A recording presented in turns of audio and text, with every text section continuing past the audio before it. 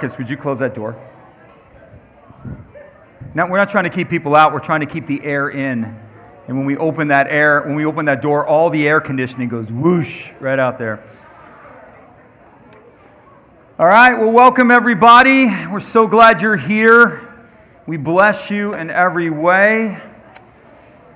And we are doing a series called Living in God's Abundant Overflow. Anybody want to do that? Yeah? Anybody want to live in God's abundant? I want to live in God's abundant overflow. Come on, right? Exactly. So we want to welcome all you all watching by live stream. We're very glad you're here. We're very honored to have you. If you would do us a favor and share the stream, we would be grateful for that very, very much. Let some other people hear about the good news. And so here we go. You ready? Say it with me. I was not created for the good life. What? Say this. I was created for the better life. God created us not just for the good life, but for the better life. The good life looks like this: looking good, feeling good, and having the goods. But how many knows you can look good, feel good, and have the goods and still be miserable? Anybody know that? Nothing wrong with looking good, feeling good, and having the goods, but God created us for something better. He created us to live a life that carries certainty. He created us for a life that carries security. He created us for a life that carries joy and carries courage. That's how we were created. It's a better life. It's not just the good life, it's the better life. Anybody with me? Yes. What is it? It's an overflowing it's an overflowing life of power, of love and soundness of mind. Comes from the verse, God has not given us a spirit of fear. This word soundness of mind is a Greek word called sophron, not saffron, sophron, right? And it means to live from the inside out. So God's created us to live from His Spirit. He's created us to live from what He places within our hearts and the power that He gives us. Another way of saying it is to live a life that is unaffected by circumstances. How about that one? Huh? To live a life that is unaffected by circumstances. Paul said, none of these things move me, for I do not count my life dear to myself, only that I may finish the race. Wouldn't it be great to reach a place where nothing moves you, right? Will you have such a depth of security that nothing moves you? You have such a depth of confidence and joy that nothing moves you? You have such a depth of courage that nothing moves you? Nothing moves you. So God has called us, and so when the Bible tells us that we can have something, it's not making empty promises. It's saying it's obtainable. When God makes a promise to us, or He tells us that He's inviting us into the potential, He's inviting us into the discovery of something that He has for us. He has a life, this word sophron, we have an ability, because He said we can have it, to live a life that is based upon what He puts in us internally and not something that's governed by the outward. That our insides affect our outsides and our outsides don't affect our insides. You know what I'm saying? Most of the time, the stuff that affects us internally is because it's something going on externally. We start freaking out because of something externally, whatever. But God has designed us to be this way. So here's 2 Corinthians 5:15. Jesus included everyone in His death. So Jesus died for everyone. God so loved the whole world that He gave His Son. Jesus died for the whole world so that all could receive a new life. While Jesus paid the price for everybody, not everybody's saved. Jesus' payment and Jesus' offer and Jesus giving His life away enables man and grants mankind the potential to return to Him. So Jesus dies for the whole world in order for others to receive a new life. What kind of life is He talking about? This is 2 Corinthians 5:15 in the Message. A resurrected life. Might know what I'm talking about? A resurrected life. The old you, the new you. Up off the ground, up on your feet kind of thing. Not a resuscitated life, a resurrected life. A life that is far better than people have ever lived upon their own. So Jesus calls us to Himself. He paid the price in order that we could receive from Him new life. And the life that God wants us to live through and with Him is a life far better than we can live on our own. So if you can get the implication there, even Christians, they live life on their own. Born-again believers love God, got Jesus in their heart, but, they just kind of do their own thing. They go off and do their own thing. They live their life to the majority by their own will or their own way. They don't live their life in Him. A fully integrated life is what creates the overflow. Integrated. Jesus is part of everything. Jesus is everything. The Holy Spirit is everything. In him we live, move, and have our being. He is an absolute functioning process, part of everything we do. Part of our marriages, part of our homes, part of our money, part of our future, part of our families, everything. Jesus is everything. Everything. That's not like a religious thing. It just means he's involved. Right? It's a lifestyle. It's a kingdom lifestyle. Romans says you've not received a spirit that makes you slaves. So when you become born again, Jesus puts his spirit inside of you. How beautiful is that? You have the Spirit of God inside of you. The Spirit of God comes into the believer when he gives his life to Christ. And that spirit, the Bible says, is not a spirit that makes you a slave. Jesus doesn't put his spirit in you in order to make you slaves. Oftentimes the believer looks at it like this, I'm barely saved. Oh God, they're always under this fear. This fear. The Bible says there's no fear in love, for perfect love casts out fear. If you're constantly in a state as a believer of fear and this totalitarian reverence to him, always worried if you're going to offend him or set him off in some way, you don't really know that you're loved. That's what that indicates. If you're in this fear of him always, even as a believer, that's an indication that you don't know that you're loved. The Bible says that God didn't give us a spirit in order to make us slaves to fear.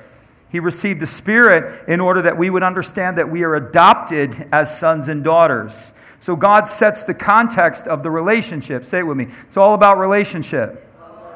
It's all about relationship, Christian. Jesus didn't come to start a religion. He came to start a revolution. A revolution in how we live, a transformation, a complete revolving of our life, a complete transformation of our life. We're sons and daughters. So he sets the terms. The Spirit that God gave us, the purpose of the Holy Spirit is to magnify your identity in Christ.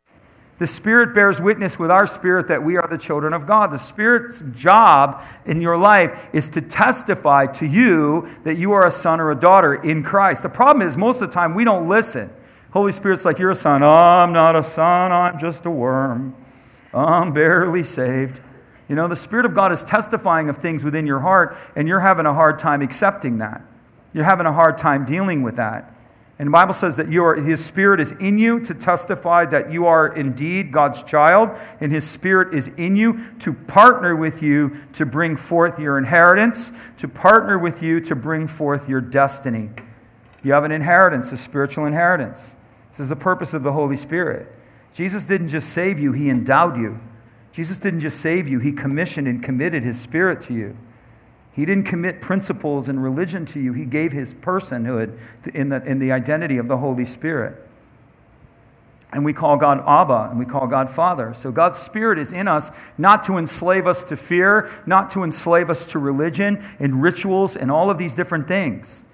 We relate to Him. You're relating to Him this morning. I would hope you would come to church not looking to check a box, but you come to church because you want meaningful communion with the Spirit of God. You come to church because you want meaningful communion with His heart. And you're trying to glean from Him and draw from Him in this atmosphere something that you can't get any other place. Because if you're amen. Because if you're honest, you can't get it any other place. There's something in the atmosphere. When the Spirit is allowed, when the Spirit is invited and the Word is brought forth in power and in truth, there's something that moves in the atmosphere, and you receive something in this place that you can't get any other place. So while you're here because I come because my Father wants me here. You're like, you're the pastor. My wife wakes me up in the morning, come on, Kevin, it's time to go to church. I'm like, I don't want to go. Nobody likes me there. She's like, you have to go. You're the pastor. I'm like, oh, okay, I guess I'll go. I go because of Jesus. I go because of Him. I honor Him. I bless Him. I serve you because Jesus wants you served. We serve each other, which is what we're supposed to do, because Jesus wants us to serve one another. You do it not because of obligation. You certainly don't do it out of need. If you're going to serve out of need, you're going to drown. There's forever a need. Forever. The poor in spirit, the poor in mind, the poor in economics, the poor you have with you always. People are always going to have a need. So we don't serve out of need. We serve because He wants us to serve each other. That's our motivation. You know? So that's important too. John 10, the thief. Jesus is making a statement here. The thief would be the devil, the fallen angel. His purpose is to steal, kill, and destroy. Everybody say this with me. Theology 101. Good God, bad devil. Can't get any simpler. If it's being stolen, if it's being killed, or if it's being destroyed, it is not of the Lord. God is not the author of thievery, destruction, all of that. That comes from a fallen angel. We are fallen people in a fallen system. That's what we are. We are sons and daughters. We are of the light. We are no longer of the darkness, but we are in this world, but we're not of it. You understand? We're in a system, but we are not part of that system. Yet that system is still around us. And everything that happens in your life is not the Lord. Well, that happened because God wanted it to happen. No, it didn't. Is it good and perfect? Then it's not from Jesus. Does it involve stealing, killing, and destroying? Then it's not from Jesus. Jesus says that this comes from the devil. This comes from the fallen angel. Broken people, broken choices, broken systems, broken world. Fallen angel. My will is that you would have life overflowing and satisfying. What your Father does, what Jesus does, is he breaks into the impossible situation and reverses the effects. That's what he does. That's his specialty. His desire is to lead us from glory to glory, life to life, hope to hope. But what he does is in impossible situations, he breaks in and he'll fix it for you. That's what he does. You say with me, my Heavenly Father, come on, is in the restoration business. It's his specialty. I have a grandson. I kept thinking about him. I guess last night I opened up the drawer. I have a desk. It sounds more elaborate than it is. And I opened up a drawer, and there was a little dinosaur leg in the drawer, right? So he has this dinosaur. He loves dinosaurs, and he has this dinosaur that you screw. Yeah, you put like these plastic bolts or whatever. But Rowan's a little young for it, so he just beats the dinosaur on the table, and then he'll come out and he'll have like in pieces, and he'll go, "Grampy, fix it. Grampy, fix it." So I'm looking at him like, "Grampy, fix it? Okay, I'll fix it." And so I fix it to the best of my ability, but inevitably he loses a part. And so the dinosaur is slowly losing its limbs because the screws are gone. So now he has the dinosaur and he's missing one leg, and that leg is in my drawer because I couldn't find he couldn't find this. I don't know. It's probably under the couch, or I don't know where he threw it, but it's somewhere. But this is how your Father is. You beat it to death. You break it in your immaturity, and he'll fix it for you. He'll fix it. How many times? 70 times 7 in one day. You can keep being the idiot and burning the house down. Say, what if I burn my house down? Well, there's a verse for that. He gives beauty for ashes. Scrape up what you can and offer it to him. And he'll give you something beautiful in place of what you just torched. Who does that? God's not good. Who told you that? He's that good. He's better than you think. Therefore, you must change the way that you think. Your thinking of him is too limited. Your thinking of him is too small. If you don't believe he's that good, you don't know him. He's totally that good. He's not against you in any way. He's for you. He's for you. Your choices, your ignorance, and your arrogance oftentimes put you in those difficult positions. But he's not. It's an issue of partnership. When we make partnerships with the devil, we inherit that stuff. Doesn't mean you're not saved. You make a choice that's outside of God's covenant or outside of God's communion, and we inherit we sow that seed, we inherit that. God will turn it around for you. That's not the issue. When you're partnering with the Lord, he produces life and life and life and life and life. Doesn't mean you don't have difficulty. The difference between me having difficulty through my stupid choices is I might fall down and smack my face on the ground. I may suffer some injury, but I won't suffer defeat. The issue with me following the Lord is I may suffer difficulty, but I'm going to go right through it. That's the difference. My choices may make me smack the ground, but God will still pick me up and put me back together. Humpty Dumpty. But if I'm following the Lord, then God doesn't promise that we won't experience difficulty. When you're following Jesus and you're doing what he said, those difficulties may come, but you're going to go through it. You're going to go through it. You will pass through the water and it will not overtake you. You will pass through the fire and you will not be burned. Yes, that's a promise. That's right. I will feed you with the heritage of the nations, those who serve the Lord. I will be a high tower and a shield for you. I will protect you. No evil will befall you. No harm will come upon you. No good thing will he withhold from those who walk uprightly. Walk uprightly is just partnering with him, right? That's the difference. Jesus said, my job is to bring, my purpose is to bring life, overflowing. How do we get the overflowing life? Number one, you got to surrender to Jesus. If you've not surrendered to Jesus, you don't have access to an overflowing life. Surrendering to Jesus is not intellectual assent. Oh, I believe in Jesus with your head. James says you believe, talking about gnosis. Epignosis is experience. Gnosis is knowledge. You believe gnosis. You have an intellectual agreement that Jesus is Lord. He said, well, good for you. So do the devils. The demons believe at that level and they tremble. That is not saving knowledge. Saving knowledge is a committed surrender of the heart. That's saving knowledge. When you commit your heart and you offer your heart to the Lord, He gives Himself back to you.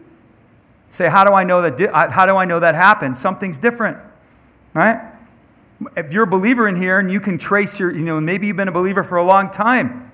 And if you ever question your salvation, go back and say, what happened to me in that moment? What was different? From that moment forward, something changed. Something was different. You stopped cussing, right? One girl told me, she said, I could forgive. Really genuine woman came to me one time. She said, I prayed, Pastor, how do I know it's real? I said, I just asked her a simple question. What's different? I said, what's different? Something's different. And she said, I can forgive. I can forgive. I said, was that an issue for you before? She said, yeah. She said, I wanted vengeance on everybody. And then I had another guy say to me, guy looked like Rick Ross, wearing Denny's shades, man, like those Rick Ross shades. He had these some cool sunglasses, by the way. And so guy looked like Rick Ross. He said to me, I gave my life to Jesus. I prayed what you said, How do I know it's real? I said, what's different? And he said, you know what he said? He said, I can see colors. And big dude, he said, I see colors. I said, you couldn't see colors before? He said, all I saw was concrete and heat. He said, my world was black and white, and he was angry all the time. Now he's like this big teddy bear, He turned into this big teddy bear. Something's different. When Jesus comes into your heart, something changes. Something changes. You're born again. Something doesn't mean everything gets perfect, but there's a core of being that shifts inside of you. That seed, that kingdom, the Bible says that the kingdom of God is like a mustard seed. It's a very small seed when it's sown, but if it's nurtured and allowed to grow, it becomes the most dominant tree of all. When we receive Jesus, we receive the kingdom like a mustard seed. It's a very small thing. Believe in your heart and confess with your mouth. It seems insignificant, doesn't it? If you really think about it, you're like, that? I'm going to be forgiven, brought out of darkness and into light. I'm going to be restored, adopted as a son through that agreement. Yes. It's insignificant. It's like a mustard seed, this little tiny thing. Smallest of all seed, but if you'll allow it to grow, it will become dominant. The kingdom will become the dominant force in your life. What a great place to be. When the kingdom of God is the dominant force of your life, come on. Wow. That's powerful. How do we live an overflowing life? It begins with surrendering to Jesus. Nick at Night. Nicodemus came to Jesus by night. It's the first episode of Nick at Night right here in John chapter 3. He comes to him by night because he's Dr. So-and-so. He doesn't want people knowing he's interested in Jesus. So he has to hide himself because he doesn't want anybody to know that Jesus is around. Come out of the closet, Nick. And so he comes to Jesus by night and he says, we know you're a teacher come from God, for no one can do the things that you do without it. He's talking about Jesus. Jesus is like, listen, let's not talk about me. Let's talk about you. And he says, most assuredly, I say to you, unless one is born again, he cannot see the kingdom of heaven. Nicodemus said, can I crawl back inside my mother and be born again? What are you talking about? Here's the problem. He's thinking naturally. He's thinking earthly. This kingdom is not natural. It's supernatural. This kingdom is not earthly. It's spiritual. This kingdom is not human ability. It's power. It comes from another world. Nicodemus' only line of thinking was natural. Born again? What do you mean? Jesus communicates deep, profound truths, eternal truths, truths that literally frame the universe, but they're beyond the natural understanding. I mean, we can kind of frame it sometimes, we can kind of get it, but really what's being transpired is like beyond human understanding, and he's okay with it. And Jesus puts things in such simplistic terms because we're very simple. He has to. I've always asked him that. I'm like, why, okay, Lord, why are you talking like this? Like, Kevin, if I talk any higher than this, he has to talk to the lowest level of our being Sow a seed. Oh, we all understand that. He's not talking to us in calculus terms. He's not talking to us in these extraordinary ways that only a few of us can get. He speaks to us in a way that anybody can get. Anyone can understand. He says, can I be born again? Can I go in my mother's womb and be born? And he said, and most assuredly, if you're not born again, you can't see the kingdom. And if you're not born again, you can't enter the kingdom. What's this saying? If you're not born again, you have no ability to even have a concept of this kingdom. When you get born again, you receive the ability to become aware that the kingdom exists. To you has been given the ability to know and understand the mysteries of the kingdom of God. To those who receive Christ, we've been given the ability. We get to see or understand that there actually is a kingdom. Doesn't mean we know what it means. But as a believer, you have the ability to understand the kingdom. The unbeliever doesn't even have the ability to understand the kingdom. They don't, let alone enter it. When you get born again, you entered it. If you give your life to Christ, you're in the kingdom. You belong to the kingdom. And you have the ability to understand it. We preach kingdom gospel. We preach kingdom. Come on. What does Jesus talk about all the time? Kingdom, kingdom, kingdom, kingdom, kingdom. Read how many times he uses the word kingdom. We proclaim the kingdom of God, the ruling, reigning power of God, the access to your inheritance, the fundamentals of who you are, sons and daughters, part of a kingdom, kings and priests to our God, kings, queens, and priests, part of a kingdom. It's who you are. Aren't you glad? You have an inheritance through and in the kingdom. Happy day. It begins with surrendering to Jesus.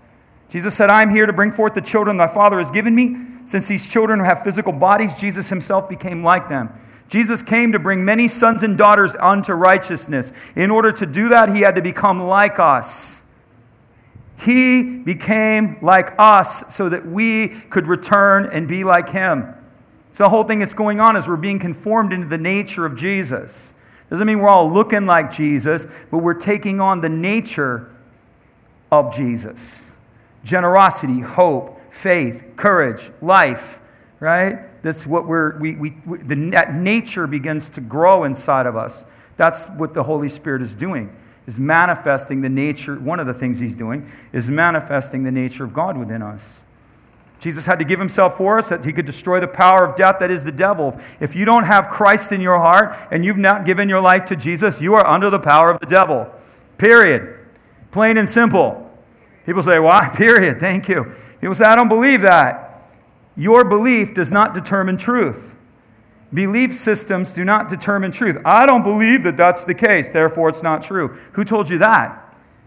I use the example, go up on the top of a building and jump and say, I don't believe in gravity, and jump. Gravity exists whether you believe in it or not. Truth is truth whether you believe in it or not. There's light and darkness. Jesus came to die for us because Adam gave away the farm. Adam gave away the whole human race. We're all descendants of Adam. We flow from the federal fountainhead. The human race flows. All of the rivers and streams of humanity flow from a common source, Adam. Iniquity is in the bloodline. That's what iniquity is. Different types of sin. One of the types of sin is iniquity. Iniquity is something that's transferred in generations or transferred through the bloodline. We all carry iniquity. We're born sinners by the fact that we're born of Adam. You don't have to do anything. You're already born separated from God. We have the blood of Adam in us. Therefore, we need the blood of Jesus. Exactly.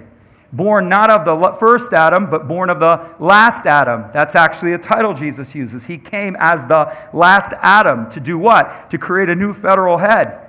That all who come in Christ are born not of Adam, but born of him. We're born not of corruptible blood. We're born of pure blood. Not of corruptible seed, but of incorruptible seed. That's what it means to be born again. You have to be born again because you're born of Adam. If you're not born again, you're lost.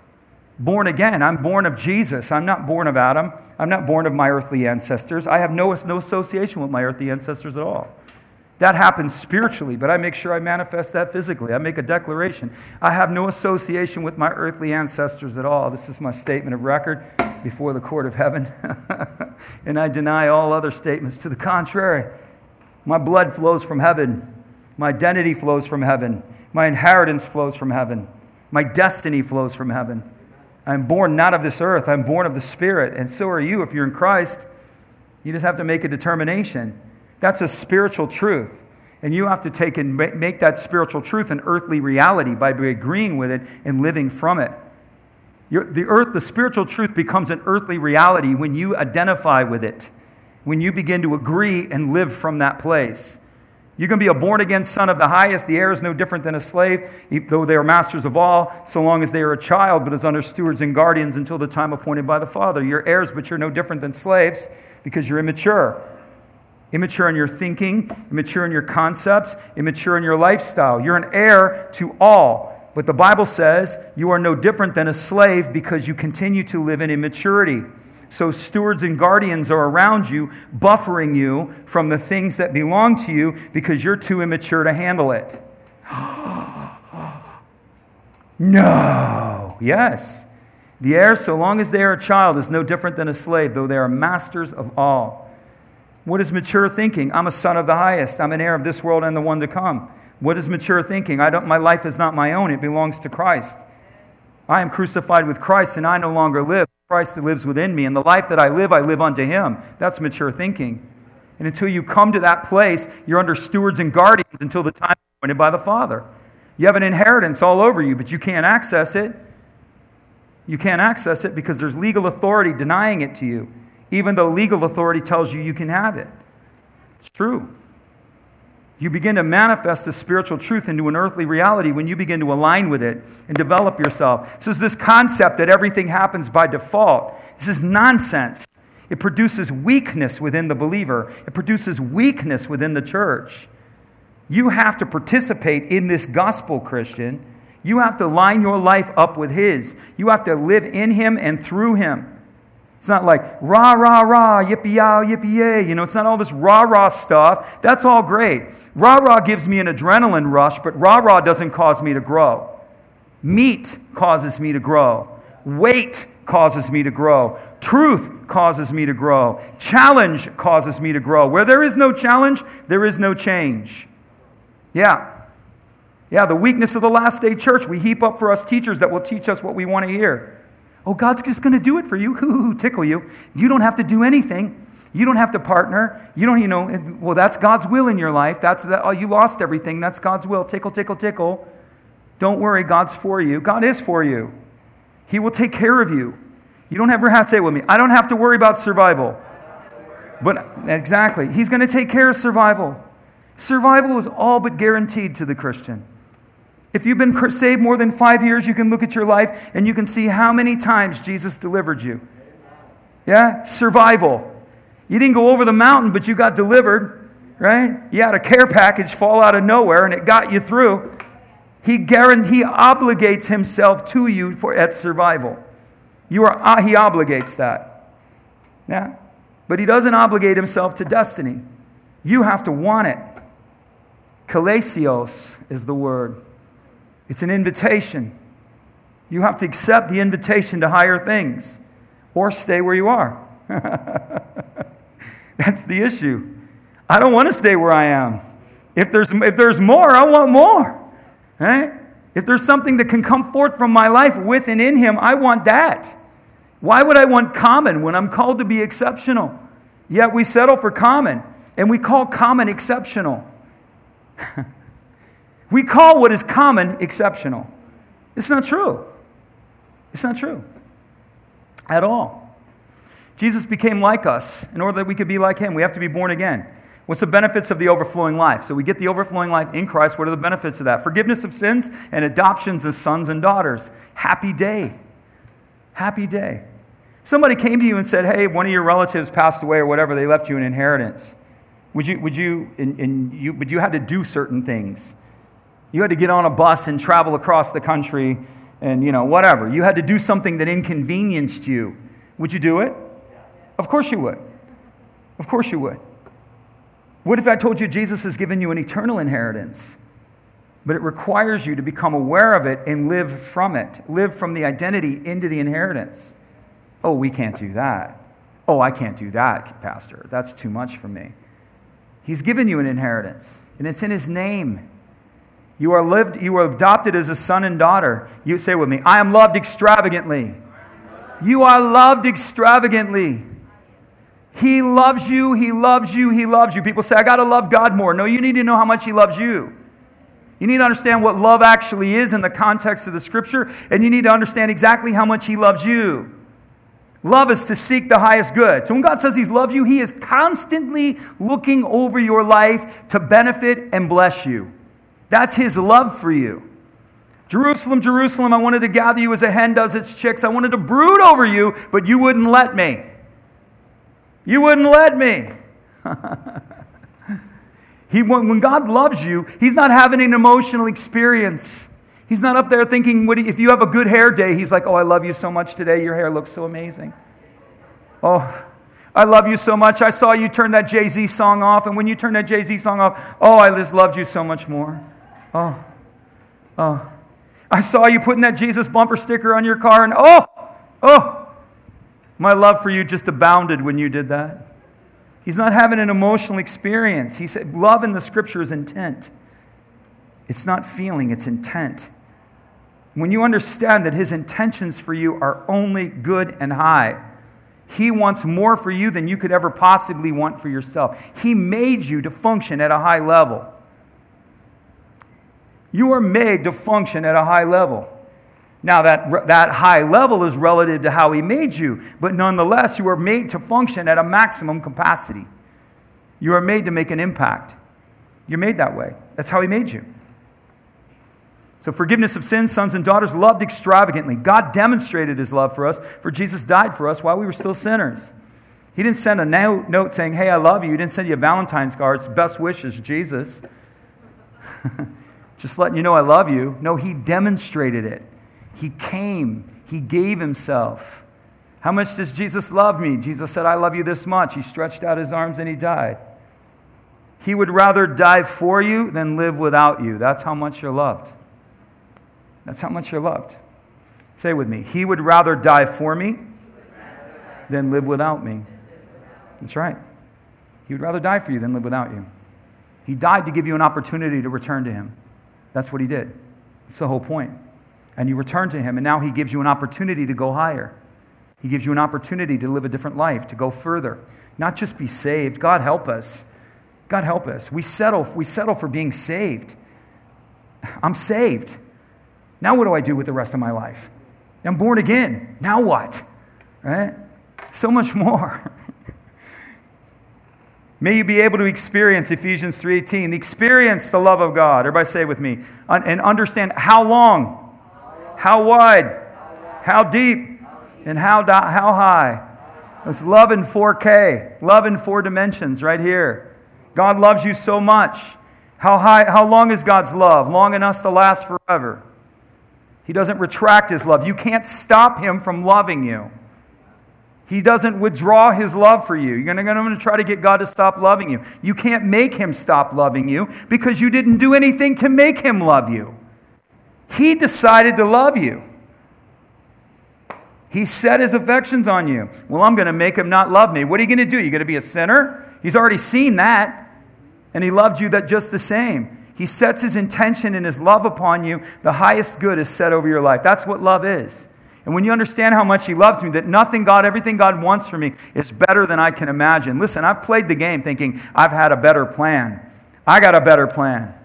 Jesus says He wants something for me, but I think my plan's better. I've played that game. And you know what I do? I always end up losing. And I can keep wasting my time and wasting my life thinking I've got a better plan. But I'm spending time that I can't get back. He's got a better plan. He's got a better purpose. How wide is Jesus' love? Wide enough to go with you anywhere. There's nowhere you can go. He's going to find you. He'll find you. He'll bless you. How many times I've been blessed? I was in Germany not living everything that I was raised, very strictly when I became a Christian. It was a Spirit-filled church, but it was like, whoop, stand up straight, whoop. Hair tight, hook, 2, 3, 4, hook, 2, 3, 4, we are the army of the Lord. Anybody know those songs? Yeah, that's what kind of church I was raised in when I became a Christian. Real high and tight. Jacket got too small for me. Felt like I was suffocating. I'm in Germany, over there with a bunch of German Christians. Going out after Bible study, and drinking beer. What? It wasn't in my context. Come on, Kevin. It was a spiritual experience. Ein Maß bitte in the beer garden. Everybody's just drinking a beer, having talking about Jesus. Very Martin Luther kind of style. Radlers. I went into a Radler. Anybody know what a Radler is? Anybody ever had a Radler? It's more, we call it like maybe a shanty. It's half lemonade, half beer. Yeah. I'd kind of go, okay, well, I culturally can't be accepted here, so I guess I truly want to drink beer. But if any of my religious friends see me drinking beer, well, then I'll just say, I'm having a Radler. I'm not really having a Pilsner. I'm having so I would get the half lemonade, half beer one. Anyway, another story. God blessed me so much in that time, and I wasn't doing anything my religious training told me. None of it. And I said, why are you blessing me? He said, I'm not that kind of father to you. I don't bless you based upon that. Again, he's taking care of me. It was not my destiny to be in that place. I was being taken care of, but I couldn't get to my destiny because I was outside of what he wanted, but he would still take care of me. You understand? And it shifted me. This whole thing like, oh, God won't take care of you if you don't do what he says. Are you kidding me? He'll take care of you even if you don't do what he says. And this isn't destiny. This is why we have to differentiate this, because it's two different things. God taking care of you, even if you're just a complete whatever, you just want to blow it up all the time, he'll take care of you. You don't have to worry about that. That's how good he is. And when you realize that God loves you and he's going to take care of me, even though I'm not doing everything, I'm like, who is this God that I don't understand? Who is this Father that I do not know? Who is this God that is beyond my comprehension and beyond my understanding? I was taught the wrong things. You say, Jesus is that good? Absolutely. He's better than you think. Therefore, change the way that you think. That's right. How deep is his love? The deep enough to go to the lowest despair. I don't care how low you go, his love can pick you up. You say, I don't know how to get out. Jesus does. I don't know how to get up. Jesus does. I don't know what to do. Jesus does. Love is seeking the highest good. He will go to the depth of the despair to lift you up. That's how deep it is. You can't go low enough. David said, if I descend to Sheol itself, the lowest parts of the earth, you are there. His love is there. How high? High enough to overlook your faults. When you come to Christ, he doesn't see your sin anymore. Doesn't see it. He doesn't even judge you in light of your sin. He doesn't look at you in light of your sin. When you deal with the Lord as a Christian, even if you're sinning, he's looking at you going, are you tired of that, Kevin? Are you tired of that? No, Lord, just a little more. Okay, we're good. And then he'll come back and he'll go, are you tired of it yet? No, Lord, just a little more. He doesn't judge me. He doesn't come down on me. He doesn't condemn me. He'll call me higher. He'll tell me this isn't what you're made for. This isn't your purpose. This isn't your destiny. You're a son. Why do you sell yourself as a slave? You're a son. Why do you live below your identity? Why do you live beneath who you are? But I'm free to choose that, even though I'm still a son to him. He doesn't judge me in light of my actions. This is radical stuff. This is radical. Church doesn't teach this. It's not a tolerance for sin. God's not, you reap what you sow. You're going to go and do that stupid stuff. Well, of course you're going to get consequences, but God's not judging you. He's not judging you. You're reaping what you're sowing, right? You're going to go and blow your brains, party your brains out, not show up to work on Monday and Tuesday, and then wonder why you lost your job. Oh, God took my job away because I was drinking on the weekends. No, you lost your job because you were too hammered to show up for work for 2 days. And then when you showed up late and you couldn't keep it together and do your work. Jesus didn't have to do anything. You're your own enemy. The list could go on. Low enough to go further, high enough to overlook your faults. Third benefit of an overflowing life. Jesus is going to take care of you. This is what I've been talking about. God will meet, say it with me, he will meet. Oh, come on. He will meet all my needs according to his riches and glory. He's going to take care of your needs. Needs and wants are two different things, aren't they? Right? We need shelter, but we want a nice house. We need transportation, but we want a car and not a bicycle, right? He'll take care of your needs. Wants are a different level. He obligates himself to your needs. That's survival. Success and significance are different worlds. He obligates himself to you as Adonai. This means Lord. Lord. Say it with me. Jesus does not lord over me in his lordship.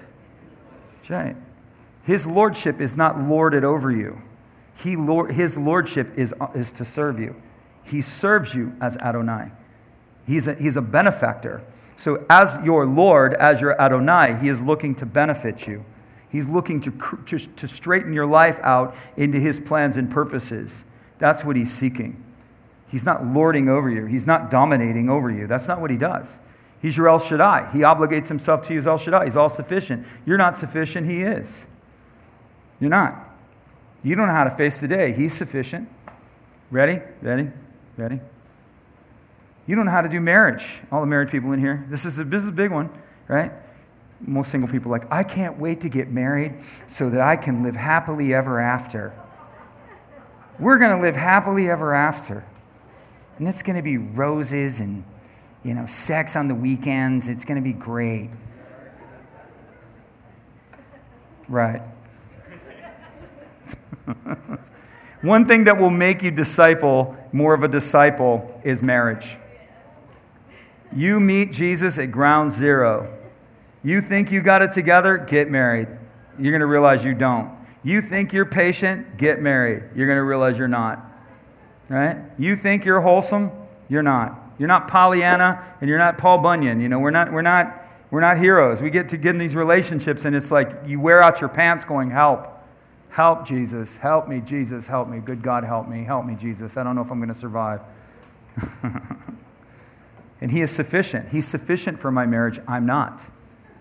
Huh? Anybody that's known the strain of a living relationship knows exactly what I'm talking about. You're not sufficient. He is.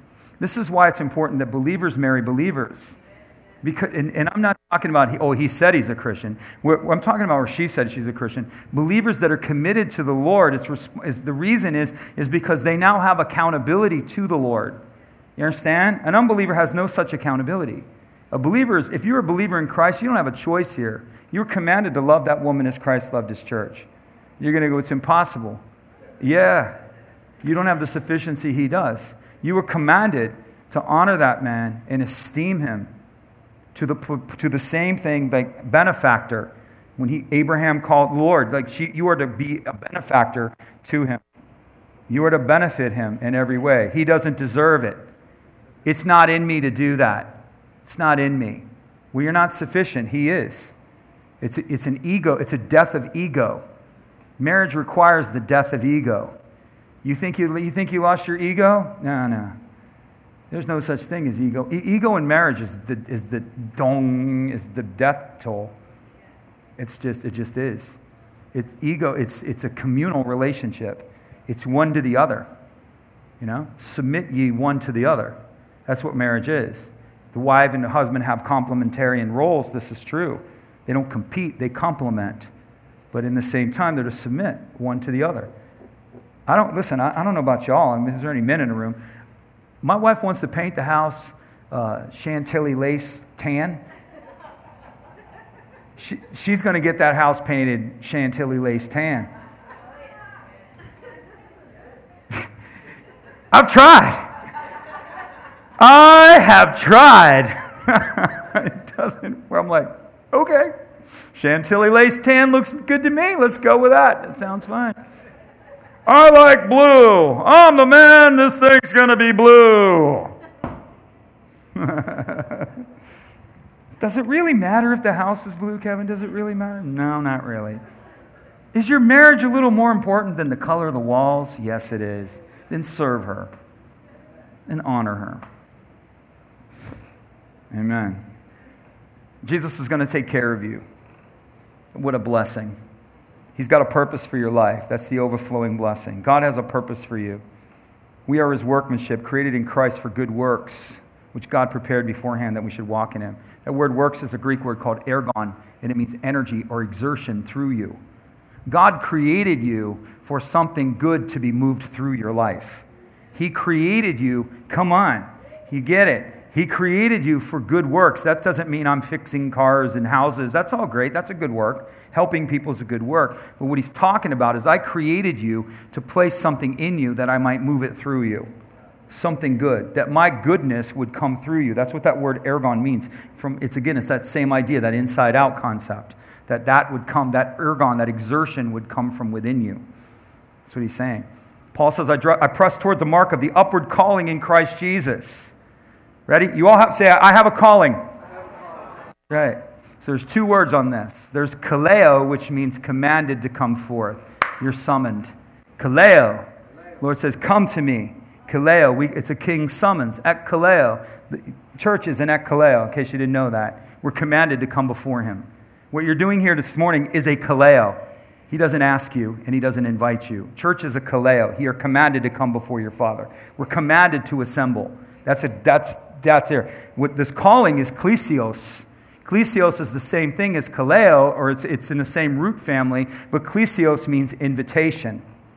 In other words, let's press on to the upward calling. Let's press into the upward invitation. In other words, you don't have to. He's not going to make you. He's not going to make you pursue your calling. He's not going to make you go to higher things. He's not going to make you. You can stay just the same. But Paul is saying if you're mature, you will understand that the Lord has invited you higher. Let all who are mature have this mind. That's what he's saying. If you're mature, understand that Jesus has a higher invitation for your life. He's inviting you higher. Right? It's not kaleo, it's klesios. You're invited. You don't have to, you get to. See that? It's like, you want to come higher? Come on up. You want to go further? Come on up. You're invited. But you can stay the same. Say it. I'm free to go higher. Or I'm free to stay the same. You can stay the same. You'll be in good company. A lot of people stay the same. We call mediocrity exceptional in our generation. We got to go higher. We got to go further. Yes. We have a purpose, we have a calling. Everybody does. You have a kaleo, you have a summons on your life, and you have a kaleo into that summons. God has commanded something over you. He's commanded this over Ricky's life. He commands it. I command this over his life. And he says, Ricky, do you want to be a part of it? So the command is over you. I command this over Maribel's life. I command it. So there's a command. And he says, Maribel, do you want to walk in that? So he commands the kaleo over your life, but he invites you into the command. He takes authority over all of time and space and says, this is what will be. This is what shall be. And he will manifest some form of that kaleo if you will answer the klesios. If you will answer the invitation. You get me? Deep stuff, Christian. Amen. Jesus has a purpose for your mistakes and failures. Aren't you glad? I've made a mistake. When you're walking in God's purposes, he'll turn it all around. He'll turn it all around. That's so good, man. He'll turn it all around. That's why I don't understand. Like I wasted time. Anybody here with me? I don't know if you all are here. If you've not walked with Jesus any length of time, let me help you. Let me save you a couple of years. I did stupid stuff and did stupid things and had stupid teaching and stupid mentality, and I withdrew myself from the things of God for a period of time because of the stupid teaching and the stupid thinking that I had. Only to come back around after squandering years that I can't get back to understand that I didn't have to go anywhere. Right? Drives us from his presence with our guilt and shame. Drives us from his presence with religious standards that God does not place upon his people. He doesn't place that standard on you. Don't you care about holiness, Pastor? More than you know. But I know there's no holiness without the Holy Spirit. So we may as well give up on holiness if we don't have the Holy Spirit. So what do I preach? Partner with the Holy Spirit. Why do I preach that? Because then you're going to make holiness. You're going to have the purity. Holiness just means purity. Purity of purpose. Purity of intent. Purity of presence. That's what it means. It doesn't mean a purified life. God help us. God help us. Impossible. It's impossible. But in Christ, you can walk in that level of purity. You can walk in the purity of love with Him. You can walk in the purity of purpose with Him. You can work in the purity of circumstances, the purity of faith. That's holiness. Holiness isn't this religious construct. Don't smoke, drink, or chew. Ladies, no makeup and grow your hair long and wear wagon train dresses.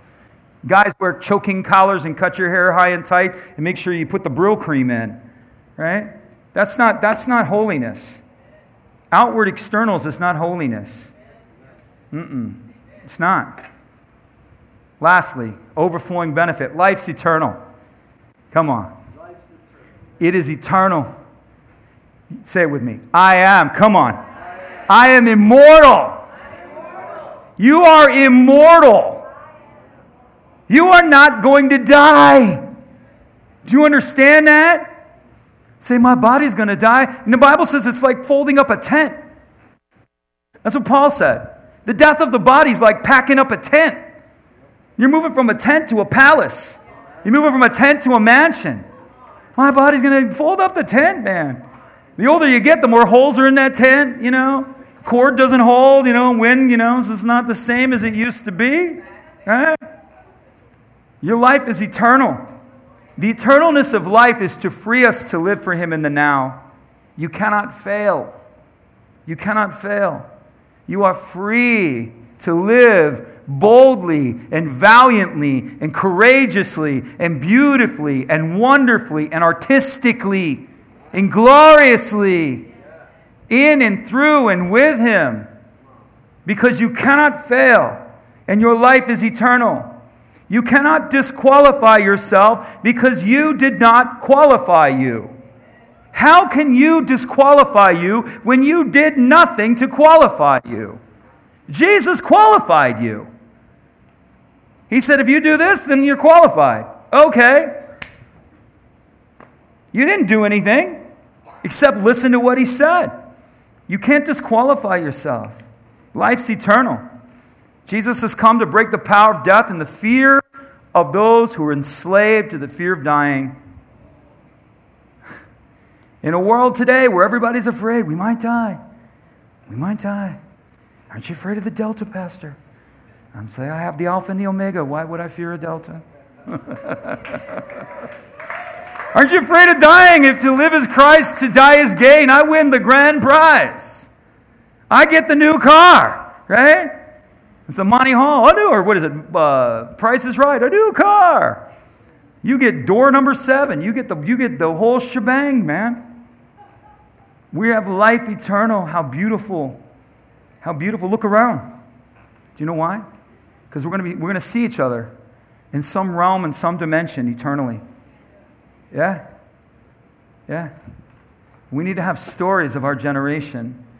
We need to have stories of the wonderful works that Jesus did. Anybody, I don't know about you, I'm not sitting around listening to Paul. Oh, yeah, man, when that blind guy saw, I'm going to go, boom, we had the dead healed too, Paul. What? The lame walked. I'm going to go, we had the lame walk too, Paul. I traveled nations. We planted churches in nations too, Paul. You can give up your bragging rights. I'm not giving up mine.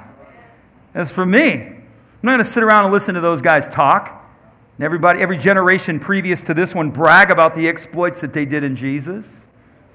What will be done in secret will be heralded from the housetops. Don't you want Him heralding? Here comes Elevate Miami Church.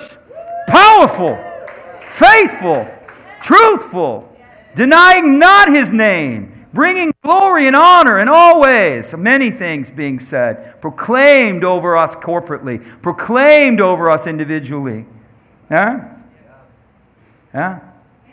Yeah. It's obedience that measures. It's not numbers that measure, Christian. It's not successes the world sees that measures.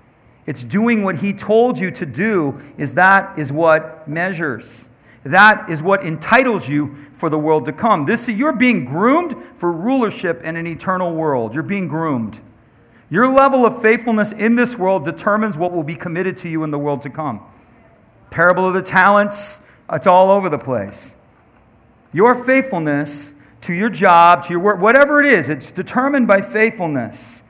If you cannot be faithful with little, if you cannot be faithful in a fallen world, how will you be faithful in my eternal world? He wants to reward you. You're all going to be taken care of. Everybody in the eternal kingdom will have survival. You know that. Everybody's going to survive. You're all going to get a fig tree. You're all going to have a nice mansion. Probably have a swimming pool in the back, You have some cool things going on, right? There'll be some cool stuff, but there will be also levels of influence in that kingdom. Not everybody's going to get equal measure. All will receive equal in reward, but not all will be given equal measure. That's a different world entirely. What you do with him is what you receive. What you do for him is what you receive. And it's measured by the faithfulness of what he has told you or called you unto. That's what it's all about. It's not esteemed. What is esteemed of men is despised of the Lord. Men esteem glamour and vanity. The Lord esteems faithfulness and trust. Right? That's the evidence. That's what I want. Don't you? You should want it. You should desire it. Earnestly desire the best gifts. Let's have it. Let's have it. Jesus is doling out kingdoms. Well, sign me up. What do I got to do? Read the parable of the talents. Make him master over 10 cities. Make him master over 5 cities. Masters over 10 cities. Thomas got it. He said, let us die with him that we may what? Reign with him. Let's go with him and let's die with him in order that we would reign with him. He understood it. They said that there are many that didn't love their lives unto death because they were seeking a greater what? Resurrection. Like, bid the lions to come, man. There's a reward for getting torn apart by Jesus. Somebody get some A1 over here, man. Here, kitty, kitty, kitty, kitty.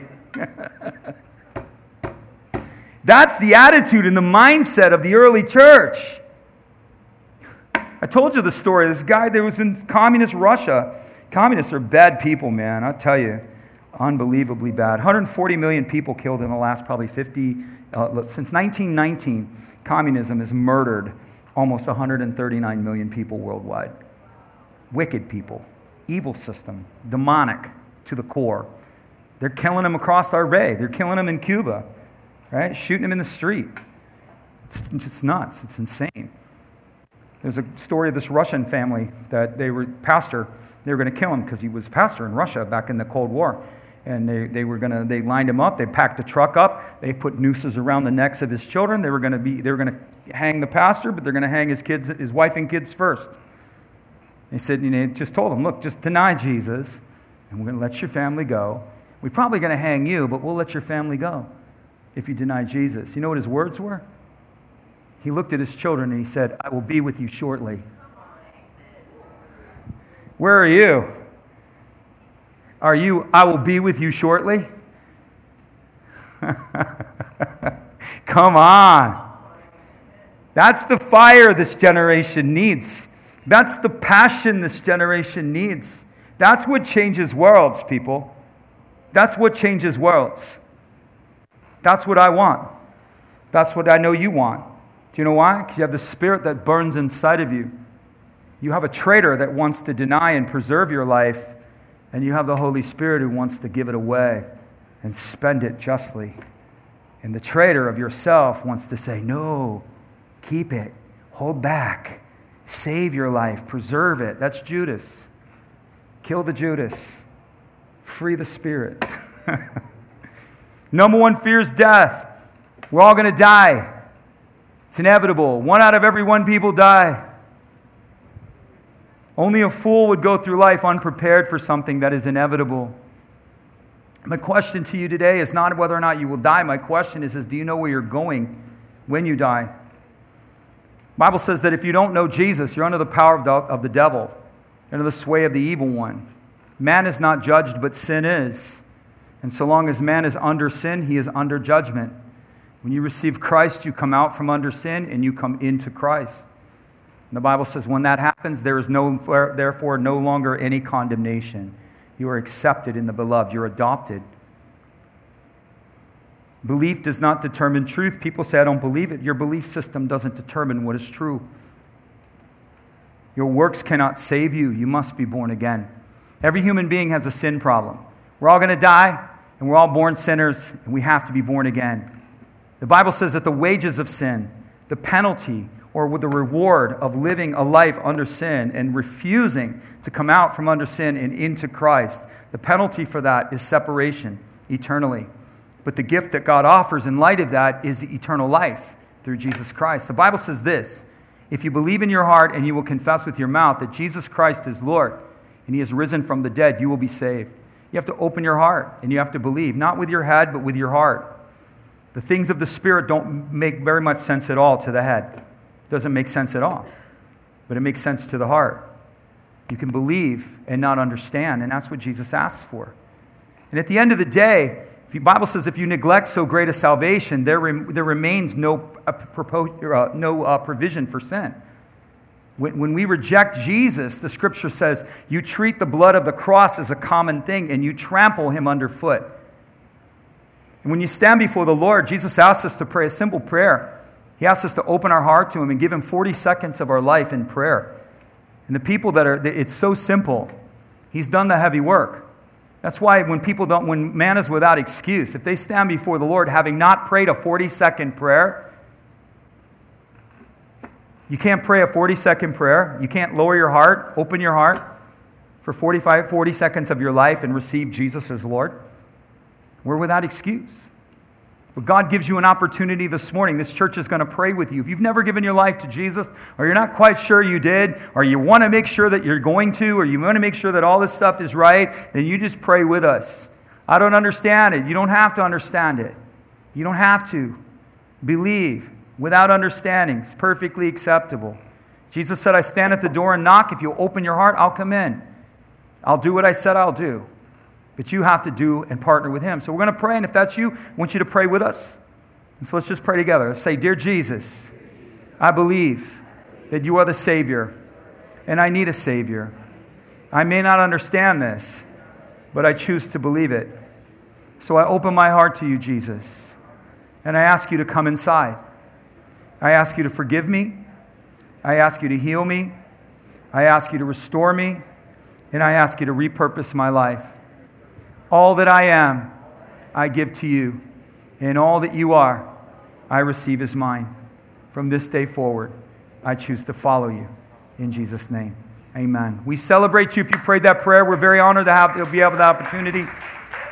We want to bless you. We're going to take communion here at Elevate. We want you to know that God loves you and we love you, and we want you to have a wonderful week. In Jesus' name, amen.